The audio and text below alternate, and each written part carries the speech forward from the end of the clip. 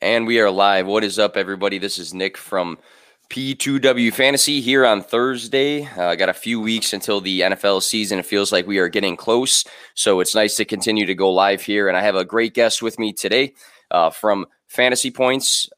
This podcast obviously is affiliated with the Fantasy Points Media Group branch of Fantasy Points, but I have one of the staff writers from Fantasy Points who works with NFL, DFS, best ball, betting, and other content. Jake, thanks for joining me today. I was checking out some of your recent work. You had the QB positional target tendencies article that came out, which was great. I don't want to give too much away. I want people to actually go and check these things out. But you looked at tendencies not just to the wide receivers, whether they were slot or outside, but to the running back and tight end as well. That was a really good read. You also wrote the XTD top touchdown regression candidates for this coming season, which was interesting as well, because that's an actual real thing to kind of think forward on. And then another one of your recent ones I saw that you produced was the DraftKings best ball values. So it seems like you have a good mix of everything going on when you're writing for Fantasy Points there. So to start things off, can you tell everybody where they can find you on social media or where you produce your content, and then a little bit about yourself, the work you do, and what's coming up for you? Yeah, for sure. So you can find me on Twitter at Jake Tribbey. All my writing is exclusive to fantasypoints.com. So you'll see everything over there. And when it comes to my background, I mean, I don't want to get into my life story too much, but I did an internship at PFF. I did some writing for Roto Grinders. And last December, my writing hadn't really taken off. I wasn't getting a ton of recognition. And last December, I ended up writing an article titled Why Wide Receiver Cornerback Matchups Don't Matter for Fantasy Football. And that ended up blowing up on Twitter, and Scott Barrett ended up loving the article and retweeted it and reached out to me and said, hey, I want you to work for me. And I was honestly just blown away, because he's my favorite all-time fantasy writer. So the ability to get, mentorship from him at Fantasy Points has been absolutely crucial to my work. And, when you read QB positional target tendencies or the touchdown regression piece, or really anything that I've written, it's important to note that those articles wouldn't be half as good without Scott and the amazing team at Fantasy Points. So yeah, I'm thrilled to be on the pod and thrilled to be with Fantasy Points. Yeah, definitely a great group of guys. The work that's produced through Fantasy Points is outstanding. Had Scott on last week. He was recommending you, obviously, and having Scott on, just talking about him a little bit. He's very much himself, but you when you sit down and you're just kind of awed by someone's just natural smartness to the game. He's that guy. I mean, he puts in tons of work, and he just knows his stuff to a T. And I'm impressed every time I'm able to connect with him. So definitely looking forward to connecting with you tonight as well, talking about some preseason stuff, a little bit of mailbag as well. We spoke about Fantasy Points, so definitely have to drop the promo for that. So I have a promo code 21WIN10 for fantasypoints.com. I highly recommend it. Everything that I do personally from a content producing basis, from a fan basis, from a fantasy manager basis, all stems from fantasypoints.com. So definitely check out the website, fantasypoints.com/subscribe.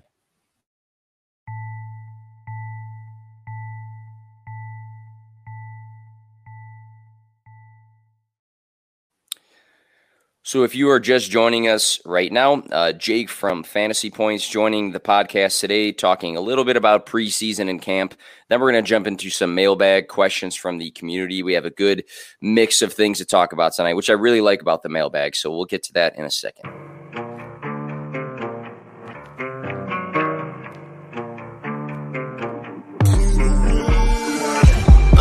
Play to win, no fear to give. I feel but I can't forgive. I go all in this time, yeah, I won't regret. I'll pick the best, don't trip, they don't understand. I play to win, yeah, I play to win, I play to win. Yeah, play to win, I play to win. Oh, play to win, I play to win.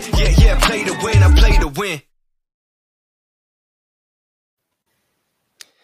All right, so speaking of preseason, specifically rookie quarterbacks, Jake. So there's one playing again tonight. I haven't watched too much of what's going on, but the first preseason outings of Mac Jones, Trey Lance, and Justin Fields. I want to talk about these three specifically because unlike Zach Wilson and Trevor Lawrence, it seems like these guys are competing for playing time and competing for an actual starting spot. So Mac Jones, 13 for 19 for 87 yards, a sack, and a 78.2 rating. Trey Lance, 5 for 14, 128 yards, 1 touchdown, 4 sacks, 93.7 for his rating. And then Justin Fields, my guy in the back wall here, 14 for 20, 142 yards, 1 touchdown, 106.7 rating. He also had 5 carries for 33 yards and a rushing touchdown. He did fumble the ball. So, Jake, my big question to you is, with the performances of these 3 guys, have any of them really elevated their shots at starting sooner than later? And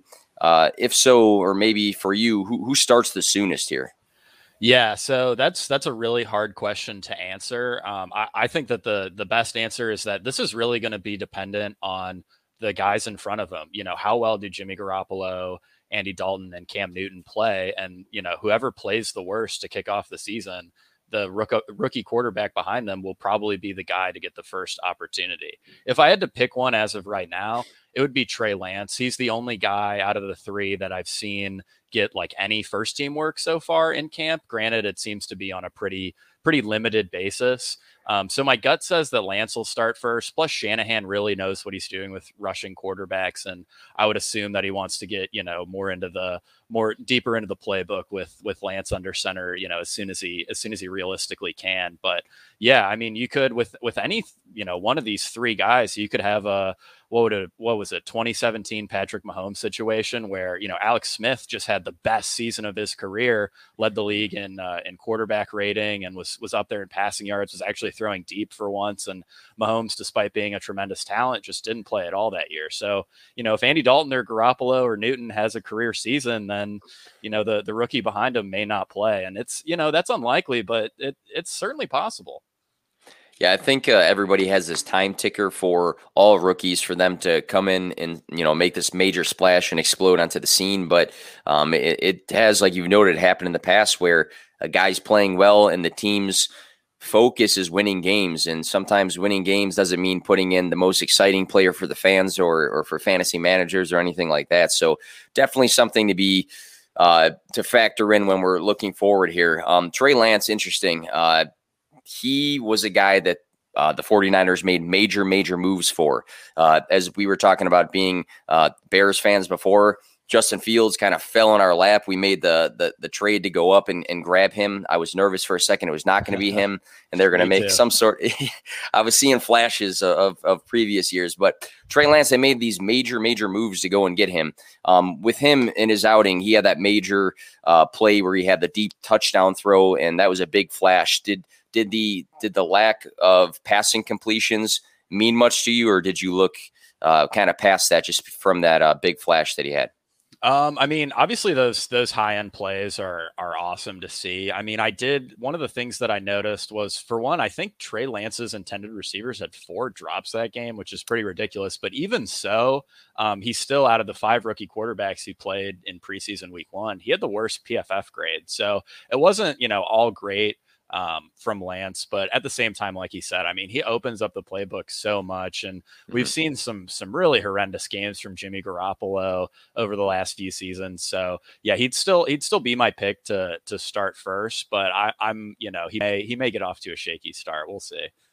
And the interesting too about all 3 of these guys is I feel like the starter or the veteran in front of them is very different than the actual rookies. So I feel like you compare Mac Jones, what does he bring to the game? What does Cam Newton bring to the game? What does Trey Lance, Jimmy G, Justin Fields, and Andy Dalton? And it has to be interesting for these 3 organizations to really figure out, hey, when we get to this point, how do we change the playbook to fit this quarterback versus what we have? So it'll be interesting, but definitely 3 guys to be excited about.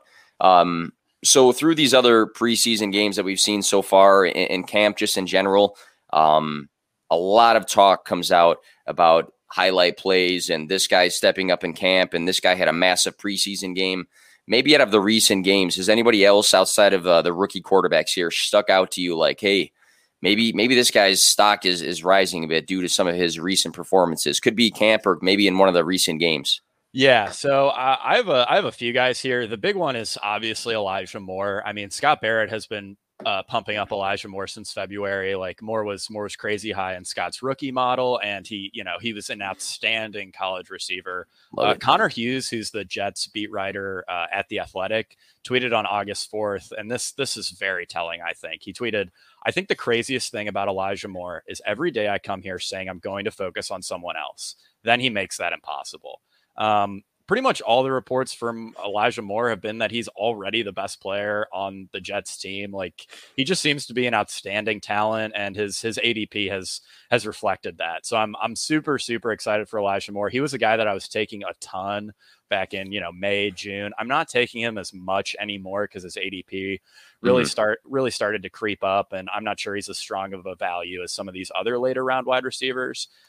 But I love Elijah Moore. And then a couple other guys that I had notes for was a big one is Philip Lindsay. So on August 10th, ESPN's Sarah Bishop, who's the Texans beat writer for ESPN, said in an article that she believed that Philip Lindsay would be the starter and that David Johnson would basically be relegated to a pass down only role. And in the first preseason game, we saw exactly that. Out of 10 possible first team snaps, Philip Lindsay played on 8.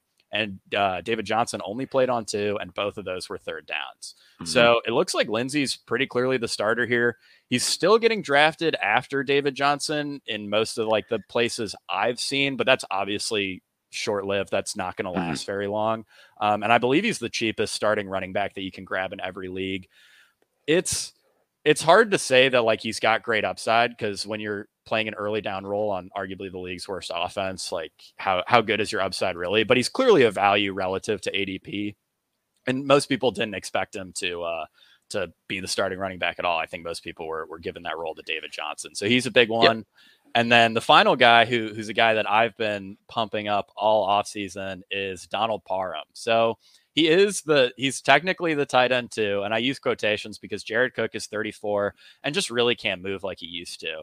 And Parham was an absolute monster in the XFL.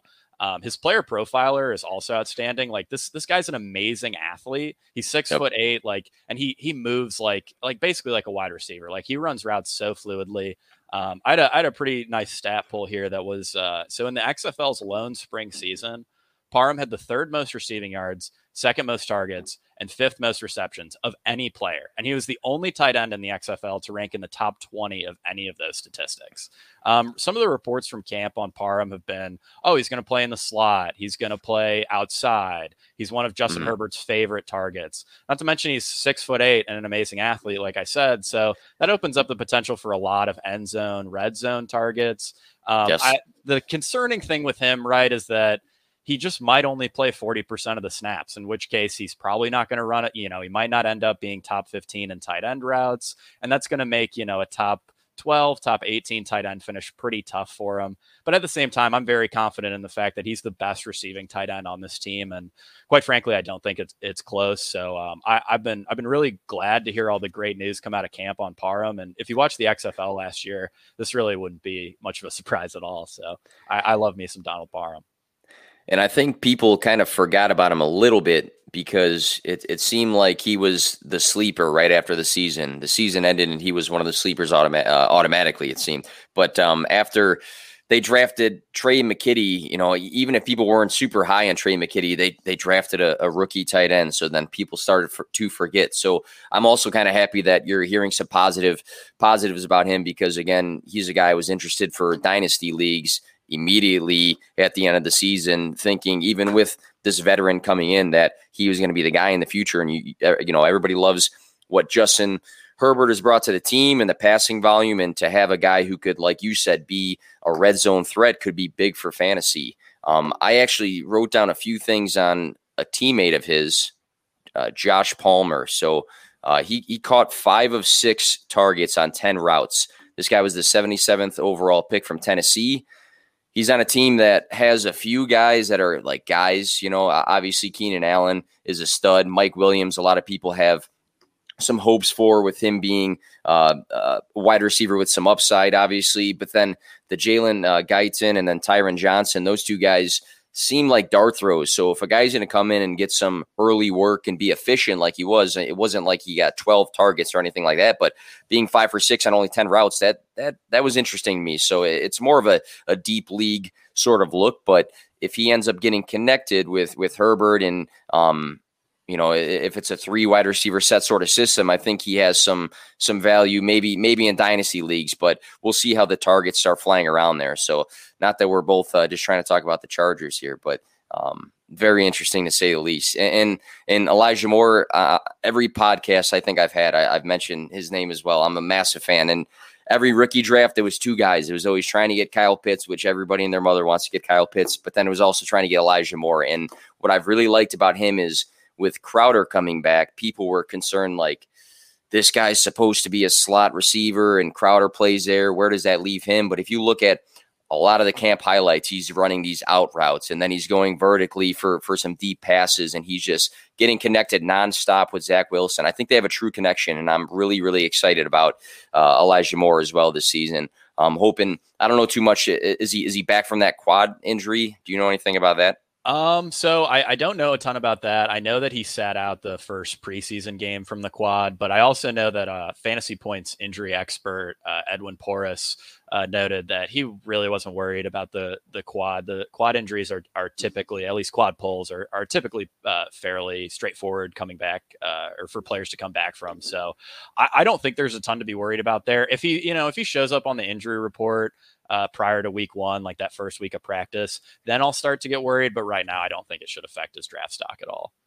Yeah, and just I personally played a different sport in college, and not at the NFL level, obviously, but I think anybody who's gone through a camp or a preseason, guys get banged up on a daily basis, it seems like, and kind of weighing out, even without being an injury expert, this is probably a camp knock versus, hey, this is a major Cam Akers sort of injury. There's that fine line between the two, but good stuff there all around. Let's go into some mailbag questions. So Jake, what we do during this time of year is we grab a handful of mailbag questions from the fantasy community. So they cover a bunch of topics. I feel like it keeps the podcast fresh during a time where we don't have all of the football. We're starting to get more football, but it's nice to look at a variety of topics and hear what people want answered. So the first question here I have is from @Nate_FFL. He said, who is a player you refuse to draft based on ADP? And I'll start us off, and I'm not trying to be hot takey. This is a personal thing. And this guy is a monster in the red zone. He has a huge target share. He has elite play. He probably could be the best in the position again this year, but I wrote down Davante Adams, and the reason being is that according to Fantasy Pros ADP, he's going at number 7, and I feel like personally I would rather take a running back that might fall. I still have faith in Saquon. Zeke has been falling in some drafts. I feel like I want an elite running back, and then that second round for me personally, I'd be fine taking a guy like Calvin Ridley or something like that, because I know that a lot of the drafts we see in the first round, the running backs go like that. And although Davante Adams brings everything you want for fantasy, again, massive red zone target share, he has big playability, all these things, I just personally would like to take a good running back in that spot in the first round. Any thoughts on that? Are you in disagreement, agreement? And then let me know who your pick is. Yeah, I wouldn't say that I'm as bearish on Adams as you, but I think that in general, wide receivers are starting to get to the point where they're kind of overvalued this year. I know. So Scott Barrett back in the spring, like March, released his best ball primer, which for one I thought was outstanding, and he really he harped a lot on like how like rounds 2, 3, and 4. You really want to focus on wide receiver. And it seems like the industry may have overreacted to that advice a little bit over the past few months. I've seen a lot of analysts kind of, regurgitating the same thing that Scott harped on in the spring. And wide receivers in general, I think right now in those early rounds of drafts are just a little overvalued. And we know that running back is the most valuable position in fantasy football, and it's not close. And if you could grab a guy like, Antonio Gibson or whatever, or even Austin Eckler, like with that 7th overall pick, who like genuinely has a chance to be the overall RB2, RB3, that's probably going to be more valuable for your team than, having the overall wide receiver 1, because the gap between, Adams and the wide receiver 2 might only be a point and a half per game. Mm-hmm. So I don't necessarily think drafting Adams is the path to a league championship in the first round. Yeah, I think we're on the same kind of wave there then with that. And I don't think either one of us are saying fade Devontae Adams, or we don't find him valuable. I think it just comes down to, at this point of the draft, maybe that wouldn't be my strategy. So definitely agree there. Who's your guy that comes to mind as a guy you are avoiding due to the current ADP? Yeah, so my guy, and like I don't want to knock this player's talent, but my guy is definitely Jonathan Taylor. So he's going at running back 7 right now, which in PPR I just think is absolutely ridiculous. He's not going to have much receiving involvement at all because Naheem Hines is on the team. Hines was the highest graded receiving running back last year by Pro Football Focus, and a couple months ago, an Indianapolis beat writer, I forget if it was in a tweet or an article, basically said like, okay, I think the touches distribution is going to be like 10% Hines, mostly receiving work, obviously for him, 25% Marlon Mack, and then, roughly 65% for Jonathan Taylor. That's not the recipe to a top 12 running back finish at all. And it's going to be all rushing work too.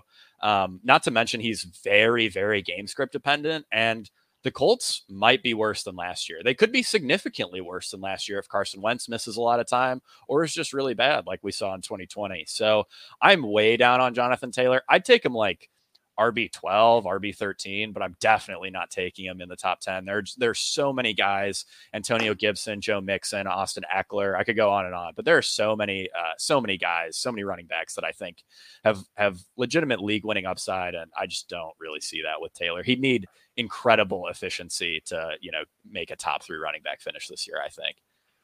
And I think the RB1 on a team that you draft, you don't want to have, and I'm not against Jonathan Taylor, and I'm probably not maybe as low as you are, but I do agree with some of the points here that if a guy is getting touches taken away by not 1 but 2 guys, and then you have these question marks on how the role is going to pan out, I would be more comfortable sometimes drafting a guy like maybe Austin Eckler, who you've mentioned before, that is going to get a high passing volume. The other running backs in the system have big question marks about them. Nobody really stands out as a guy that's going to take away tons and tons of volume. They got a good offensive line. I mean, the Colts do as well, but I think you want to be more comfortable in a draft leaving the first round with a guy you don't have so many questions about. So even though I do like Jonathan Taylor, I think that is a good point for drafting, is if you are juggling a few guys, if there's less question marks and you see more of an opportunity for volume, I'd probably be more comfortable doing that. So, so you said you probably have him closer to 12 or outside of your 12 then if you had to throw out rankings right now? Yeah. I would not take him in the first round. Like what I look for in a first round running back is a guy who's going to be relevant for fantasy, like whether or not his team is winning or losing.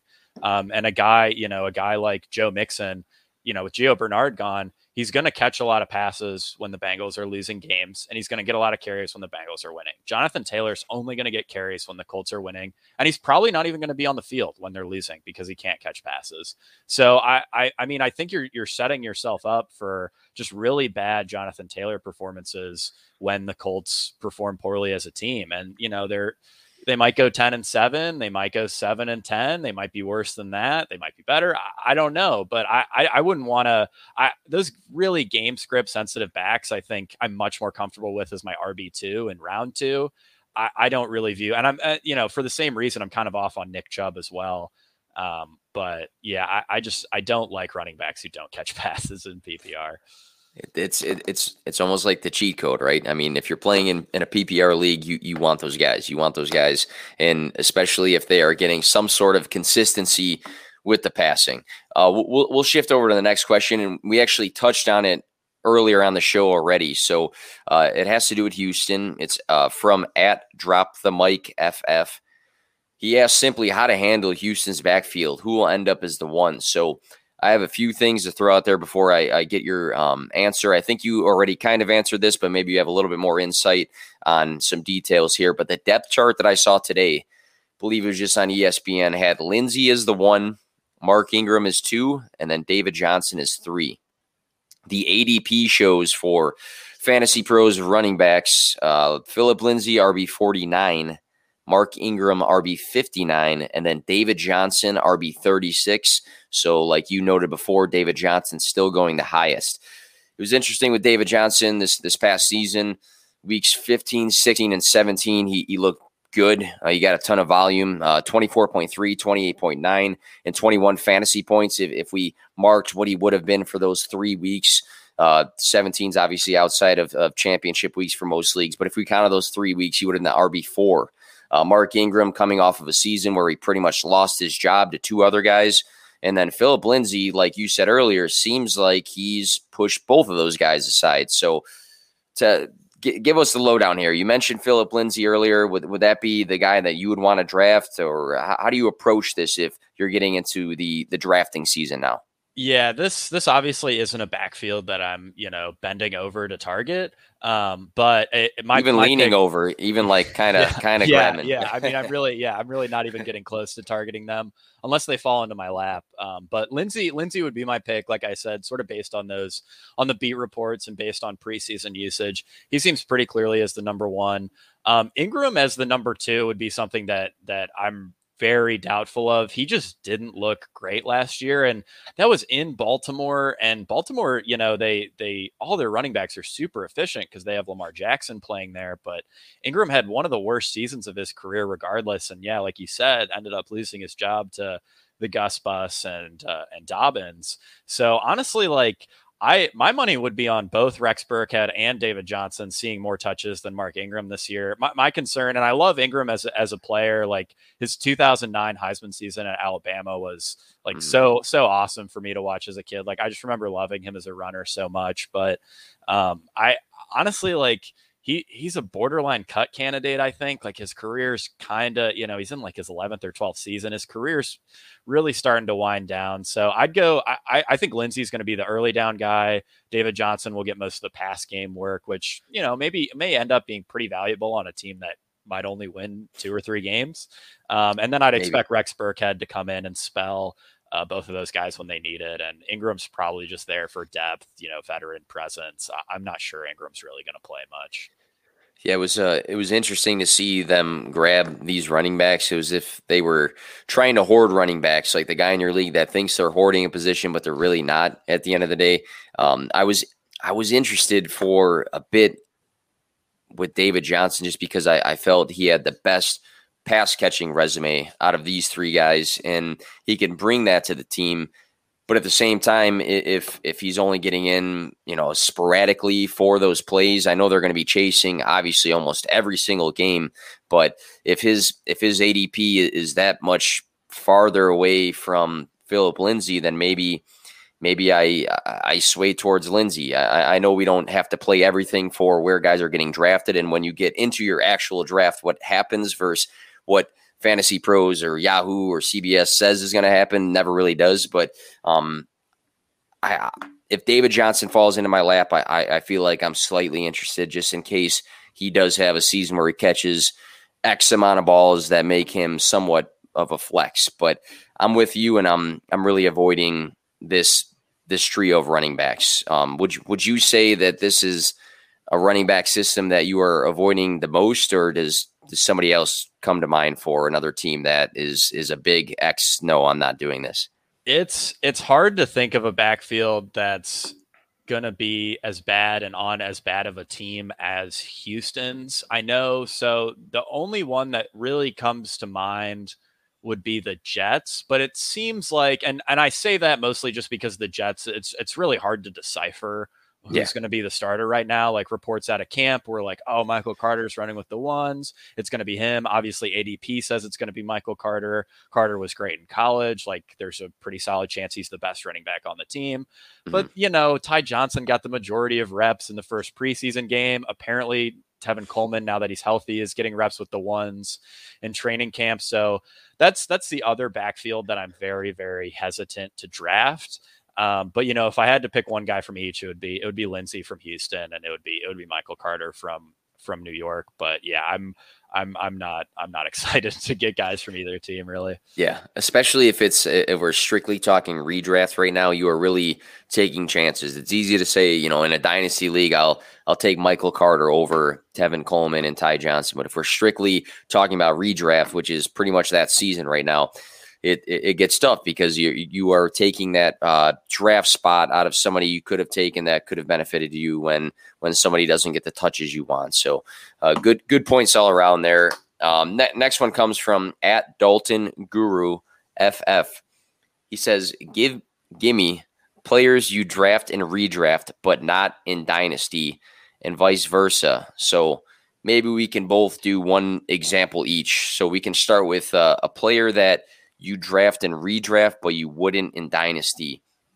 One guy I wrote down, and it depends where he would go. I wouldn't be reaching for this guy, but if I can get him late in drafts, he can have some sort of upside. I wrote down Antonio Brown, obviously 33 years old, and I'm not a big ageist guy. I'll never take this guy in Dynasty. I'm not saying that, but he's going to be a unrestricted free agent in 2022, and what that means next year for what his role is going to be and where it's going to be, and if he's going to have a paycheck somewhere, I don't know. But I do know with Godwin and Evans, he saw some games where he had 8 and 13. I think the last game he had 14 targets. I'm not sure if everybody was completely healthy in those games, but he was utilized in creative ways. A lot of screens, but for a guy who had the last week of the season, 36.8 fantasy points, 2 touchdowns, he does have the upside on a good offense. So I wouldn't mind taking him in redraft if it's late and it becomes one of those steal situations where people are avoiding him because he's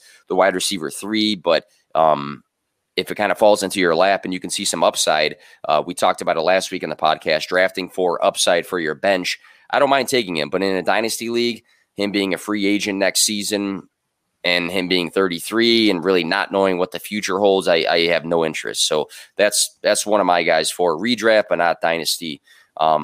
Any thoughts on that? And then let me know who your guy would be in that situation. Yeah. So I think Antonio Brown's an excellent choice for redraft. I mean, near the end of the season, I don't have the exact numbers with me, but he was essentially a wide receiver 1 down the final stretch of the season. He appears to be building a pretty good rapport with Brady, but he's also kind of an insane person, and he there's a non-zero chance that he could just somehow get suspended for the entire season or get cut from the Buccaneers. It's a risky play, but the upside is obviously absurd because he's Antonio Brown. So yeah, I totally agree. I would not want him on my dynasty team, but I really like him as an 8th round pick. In late draft. Yeah. The upside there is excellent. Granted, there's a lot of mouths to feed in that offense, but Brown is arguably the most talented receiver on the team. So my guy for redraft that I would not take in Dynasty is Raheem Mostert. So it's honestly kind of shocking to me that Trey Sermon is going ahead of Mostert pretty much everywhere that I've looked. Every single report from camp is that Mostert is the starter. And in my opinion, both Mostert and Sermon have comparable ceilings, but Sermon's floor is far lower. The ceiling is about 60% of San Francisco's touches and snaps. And that's really important because they're one of the most efficient rushing attacks in the league. The floor for Mostert is higher than Sermon because once Jeff Wilson Jr. comes back from injury, he's way more likely to take snaps away from Sermon than Mostert. Not to mention Sermon's getting paid more.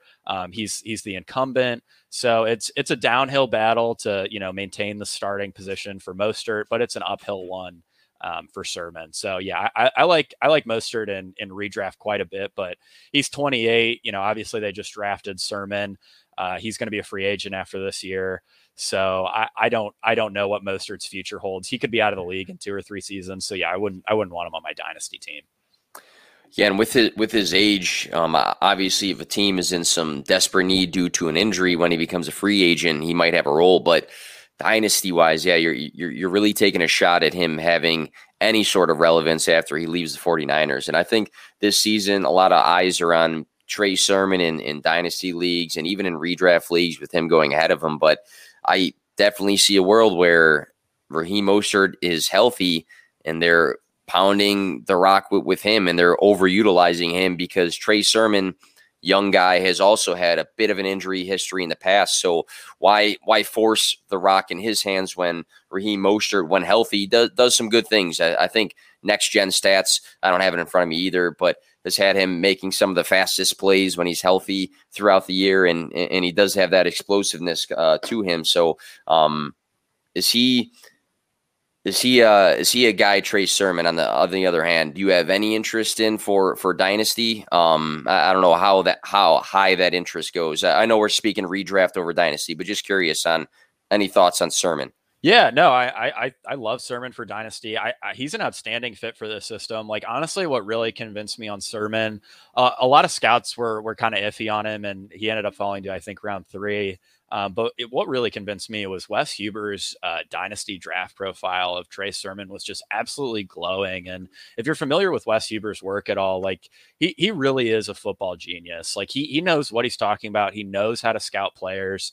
And when he has a glowing review of a player, like that matters a lot to me. And I think that he noted that, there are a few schemes that Sermon he thought would really perform well in. And I believe San Francisco was one of the ones that he listed. So it seems like a match made in heaven for Sermon, but I'm skeptical that he's going to be the San Francisco's RB1 this year. I'm just not sure it's going to happen. But for Dynasty, like he could definitely be their lead back in 2 or 3 years. And, being the lead back for the 49ers means you're locked into averaging over 5 yards per carry no matter what. So yeah, I was disappointed to see Jeff Wilson pop up in that injury report, because the things that guy did last year, I actually had a lot of optimism of him. Even, I mean, maybe before the Trey Sermon draft, but still, I thought what he was doing with touches in the red zone and just having these big games, I was excited about him. But yeah, it doesn't seem super necessary that it has to be right now for Trey Sermon either. And I think a lot of people want that to happen, but it doesn't, of course, for fantasy always mean that that's going to happen. We can switch gears. So let's talk about a guy, same question, that we would rather have in Dynasty than in redraft. And I might get some pushback on him, because for a while he was one of the darlings of fantasy, and I think he could be good in the future. And he did some nice things his rookie season, but this guy had the 5th most snaps for rookie wide receivers this past season. The yards per reception were good. The ADOT, or average depth of target, was very good as well.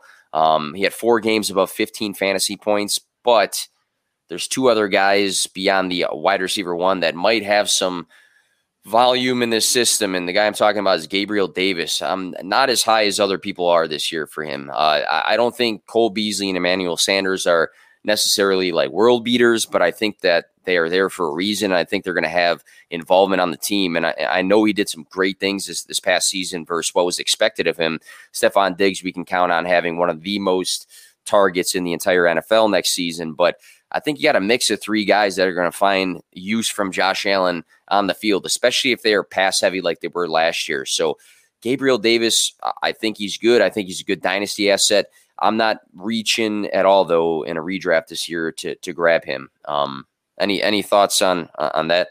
Yeah, for sure. I completely agree with that. I mean, they're like, I don't think you can name a wide receiver 4 who's been fantasy relevant like pretty much ever. Obviously, Buffalo runs a ton of 4 wide receiver sets. And so, their number 4 wide receiver is going to be way more valuable than New England's 4th wide receiver. But, Gabriel Davis's target ceiling, as long as Sanders or Beasley, stay healthy, his target ceiling is probably like 50 or 60. It's not very good. Like, I most, especially in those later rounds, like I'm really drafting for upside, and I don't see a ton of upside this year with Davis. He seems like an awfully good player, but just based on their roster and the way the depth chart's going to shake out, all reports are that Manny Sanders is the number 3, and we know Cole Beasley and Diggs are kind of entrenched as the 1 and 2. So I don't see a ton of upside for Davis this year, but yeah, I definitely like him for Dynasty.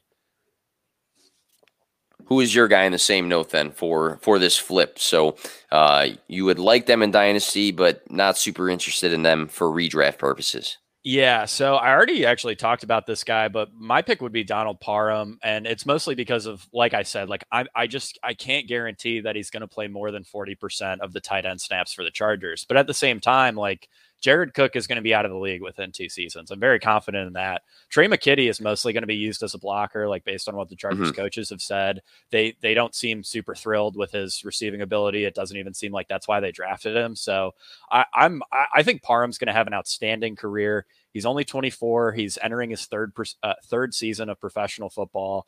Got that extra season in with the XFL. So yeah, and he's an outstanding athlete. Like I think his long-term outlook is as good as pretty much any tight end outside of, the big 4, Kelsey, Waller, Kittle, and Pitts. Like I have a hard time thinking of a guy with a better long-term outlook than Parham. Like I'm just a huge believer in his talent. And if you are listening to this podcast live or iTunes, Spotify, there's a good chance if you like what you're hearing from Jake that he's free right now in dynasty leagues, unless it's like a super, super deep league.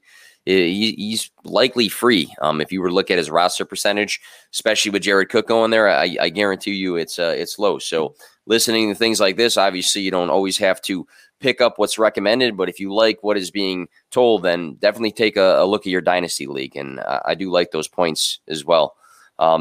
Next one on the list here for the mailbag, we can keep this kind of short. It's a keep, cut, trade. So at SackX Sports asks, keep, cut, or trade, use these three: J.K. Dobbins, Javonte Williams, and DeAndre Swift in Dynasty. So I will start with this, and I'll keep it super short.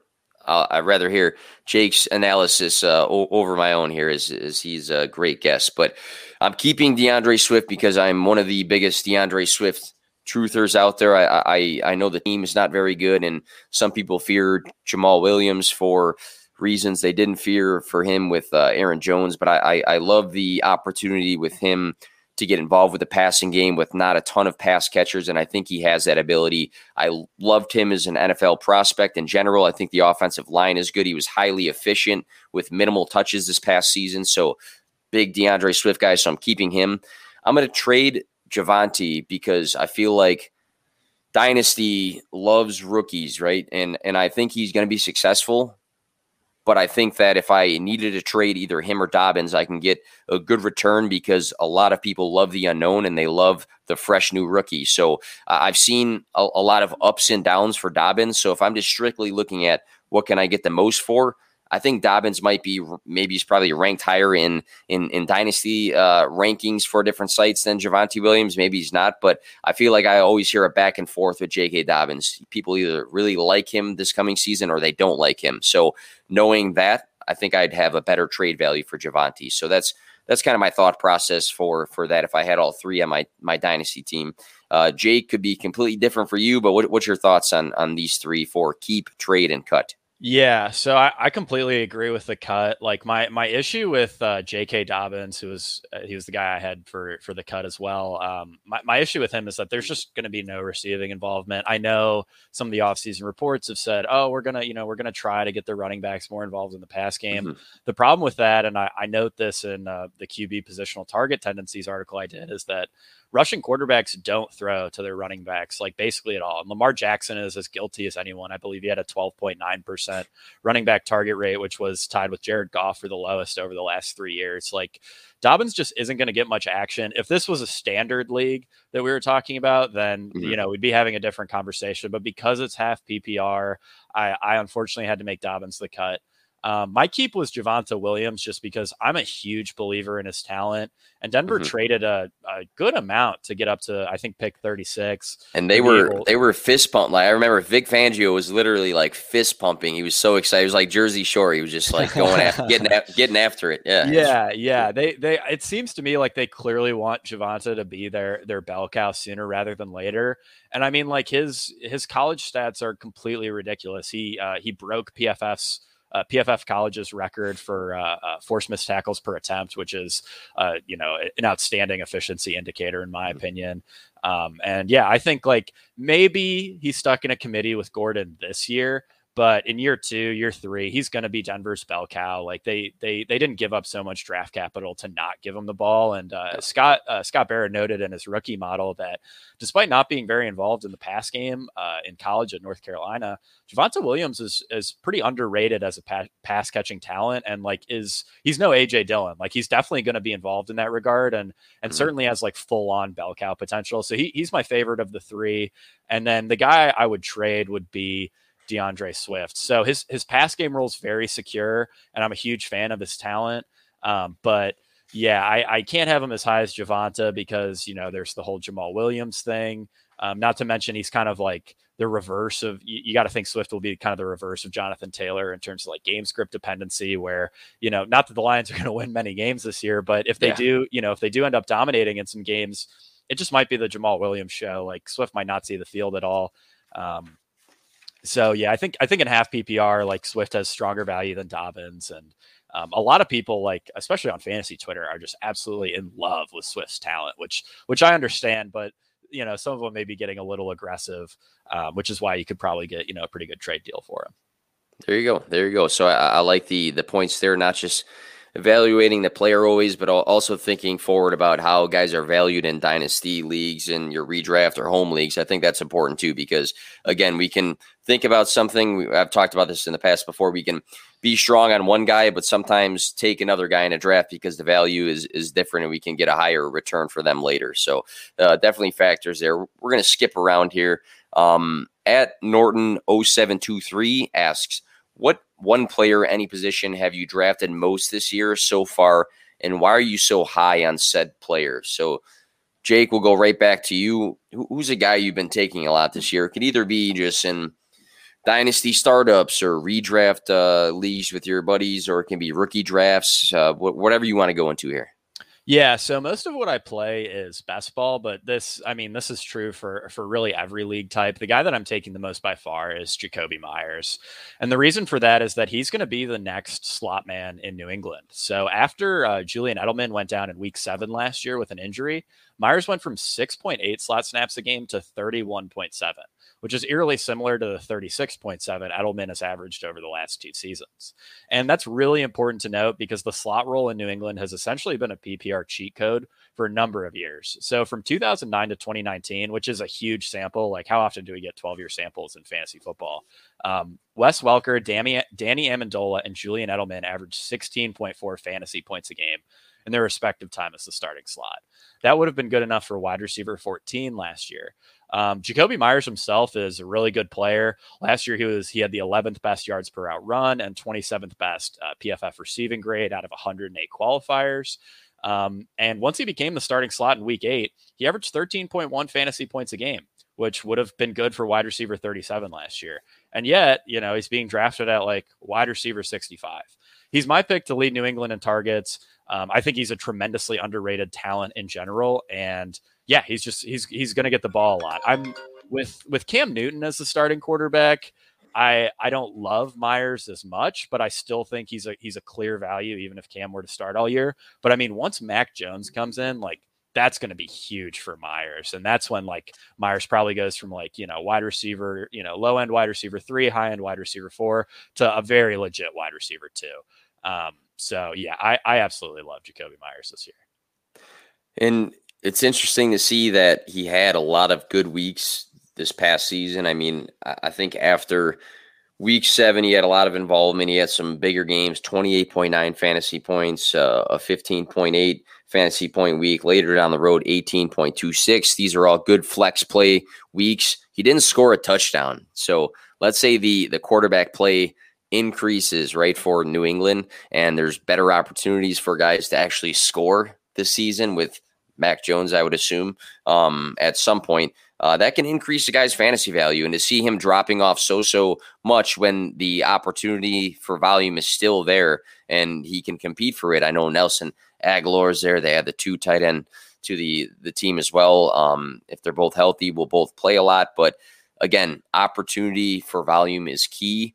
And then increased opportunity for touchdowns with better quarterback play is another thing that gets not talked about enough sometimes with a guy like this who didn't score at all, but we see it with some other guys across the league that had a small touchdown category that can get a bump this coming season. So I haven't been as high, but the more I hear people like you and some other people that I respect on fantasy Twitter actually talk about Jakobi Meyers, the more I see the opportunity kind of clear, because I think a lot of us got kind of too into this 2 tight end set idea and kind of forgot about some of the other guys who have done good things in the system before, and it's still McDaniels and it's still Bill Belichick. So they've seen what he can do, and it'll be interesting for sure.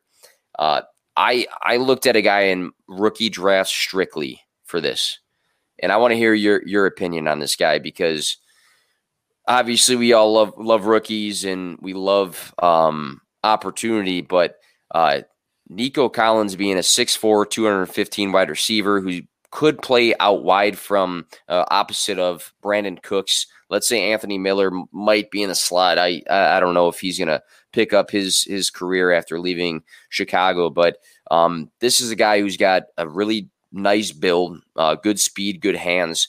The route running and the separation's kind of iffy right now, but if you look at a guy who has the opportunity to be a red zone threat or make some bigger plays because of his size, I think he's got a good opportunity, and he was going in the 3rd round of rookie drafts.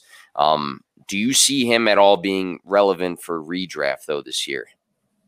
Yeah, I do think I see Nico Collins being relevant for redraft. Certainly not, I wouldn't take him in the top 10 rounds, but like as a late round flyer, I like him. Brandon Cooks is obviously going to lead the team in targets, but after that, I mean, it's wide open. Like, this is not a very good, group of receivers. You got Kiki Cutie and Anthony Miller fighting over the slot job. So Nico Collins should start. He should play at least 60-70% of the snaps. Houston's going to have to throw a lot because they're going to be awful. Their defense is terrible. The big question is obviously quarterback play. Forgetting about the Deshaun Watson situation, if we just assume that it's Tyrod Taylor and Davis Mills out there, how many accurate passes is Nico Collins really going to get? That's tough. But at the same time, I mean, the volume's undeniable. Like if you just look at targets, targets based on like ADP or whatever, like Collins is probably one of the best values you can find. And, same deal for Cooks too. But yeah, I'm really worried about the offensive efficiency there. So that would be my only pushback on Collins. Yeah. Cooks is a guy I've talked about a lot this offseason, and his ADP is like 30 something right now. And I'm not going to say he's going to be top 10 or top 15, but a guy who's done it for so many seasons, being fantasy relevant on different teams. Obviously this will be his worst quarterback situation, but he might be the cheapest wide receiver 1 in fantasy. I don't know. I've been talking about Cooks a bit.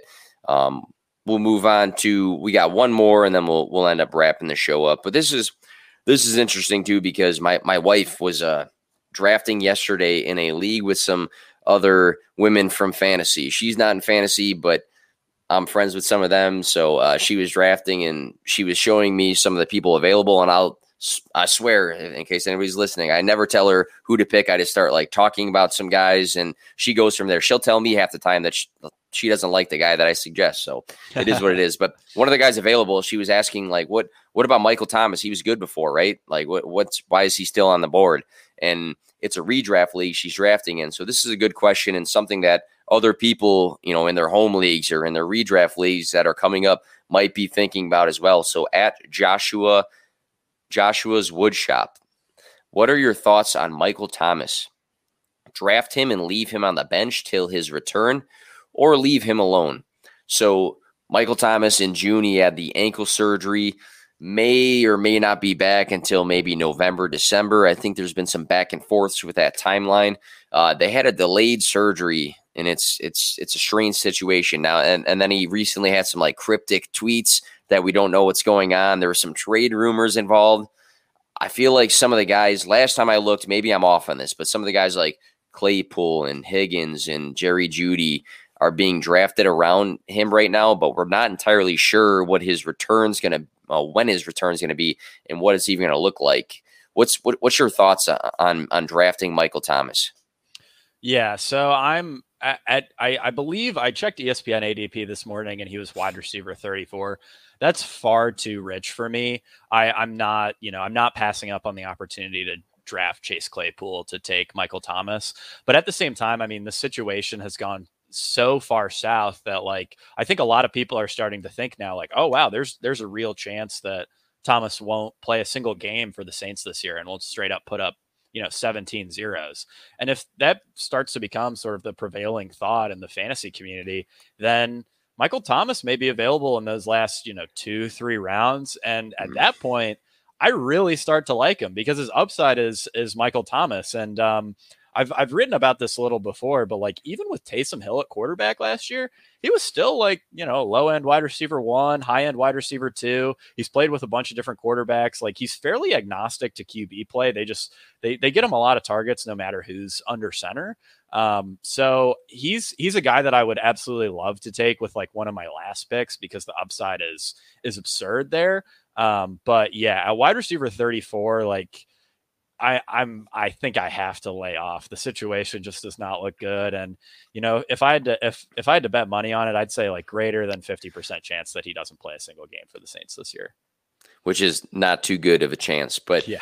I am with you on, because all my notes said, like I wrote down some of those example guys, like I'm taking these guys. It's a safer situation. Some of these guys have some nice upside as is, but like you are also noting, if he falls all the way down in your draft, think about a redraft league. Week 6 is the first bye week. I had to look that up here. Week 6 is the first bye week.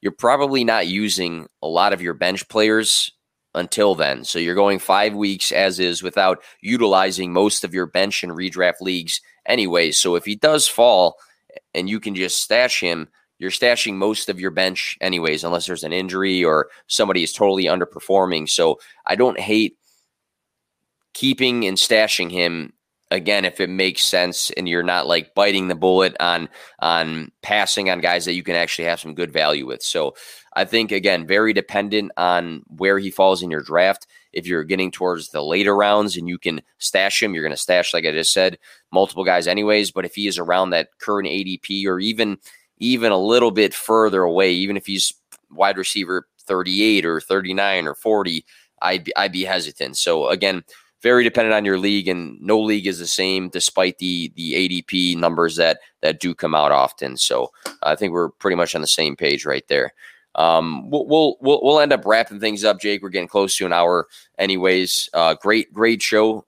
Good diverse topics here, talking about dynasty redraft, recent news, a little bit of everything, which I like a lot. So thank you again for your time, man. Can you close out and let us know, one, again, where we can find your work, or you on social media, anything there? And then what's coming up? We talked a little bit about your work, so let us know what's coming up now. Yeah, so you can find me on Twitter at Jake Tribbey, and all my writing is over at fantasypoints.com. And so over the next few weeks, I'll be working on some standard offseason pieces. I may have a Bolton Calls piece coming out. I'm currently working on an underdog best ball values piece. But during the season, I'm going to be all DFS all the time. I'm doing the DFS early look for Fantasy Points. That'll be out Tuesday mornings. And I'm also doing DFS values for Fantasy Points, which will be out Friday morning. So yeah, once the season kicks off, I'm going to be pretty much all in on DFS. And yeah, you can find all my stuff at fantasypoints.com. All right. Awesome. And definitely check out fantasypoints.com. You get great articles from guys like Jake, guys like Scott Barrett, tons of some of the best in the industry, all in one spot, rankings, projections. It's literally a one-stop shop for all your fantasy needs. So definitely check that out. Thank you guys for listening, whether it was live or iTunes, Spotify, whatever the case is. Catch me live next week. I'll be with Jeff Lambert on his show guesting. Probably have some other content sprinkled out throughout the week there before getting into the full swing of things in the NFL upcoming season. So have a great night, everybody, and thank you for listening.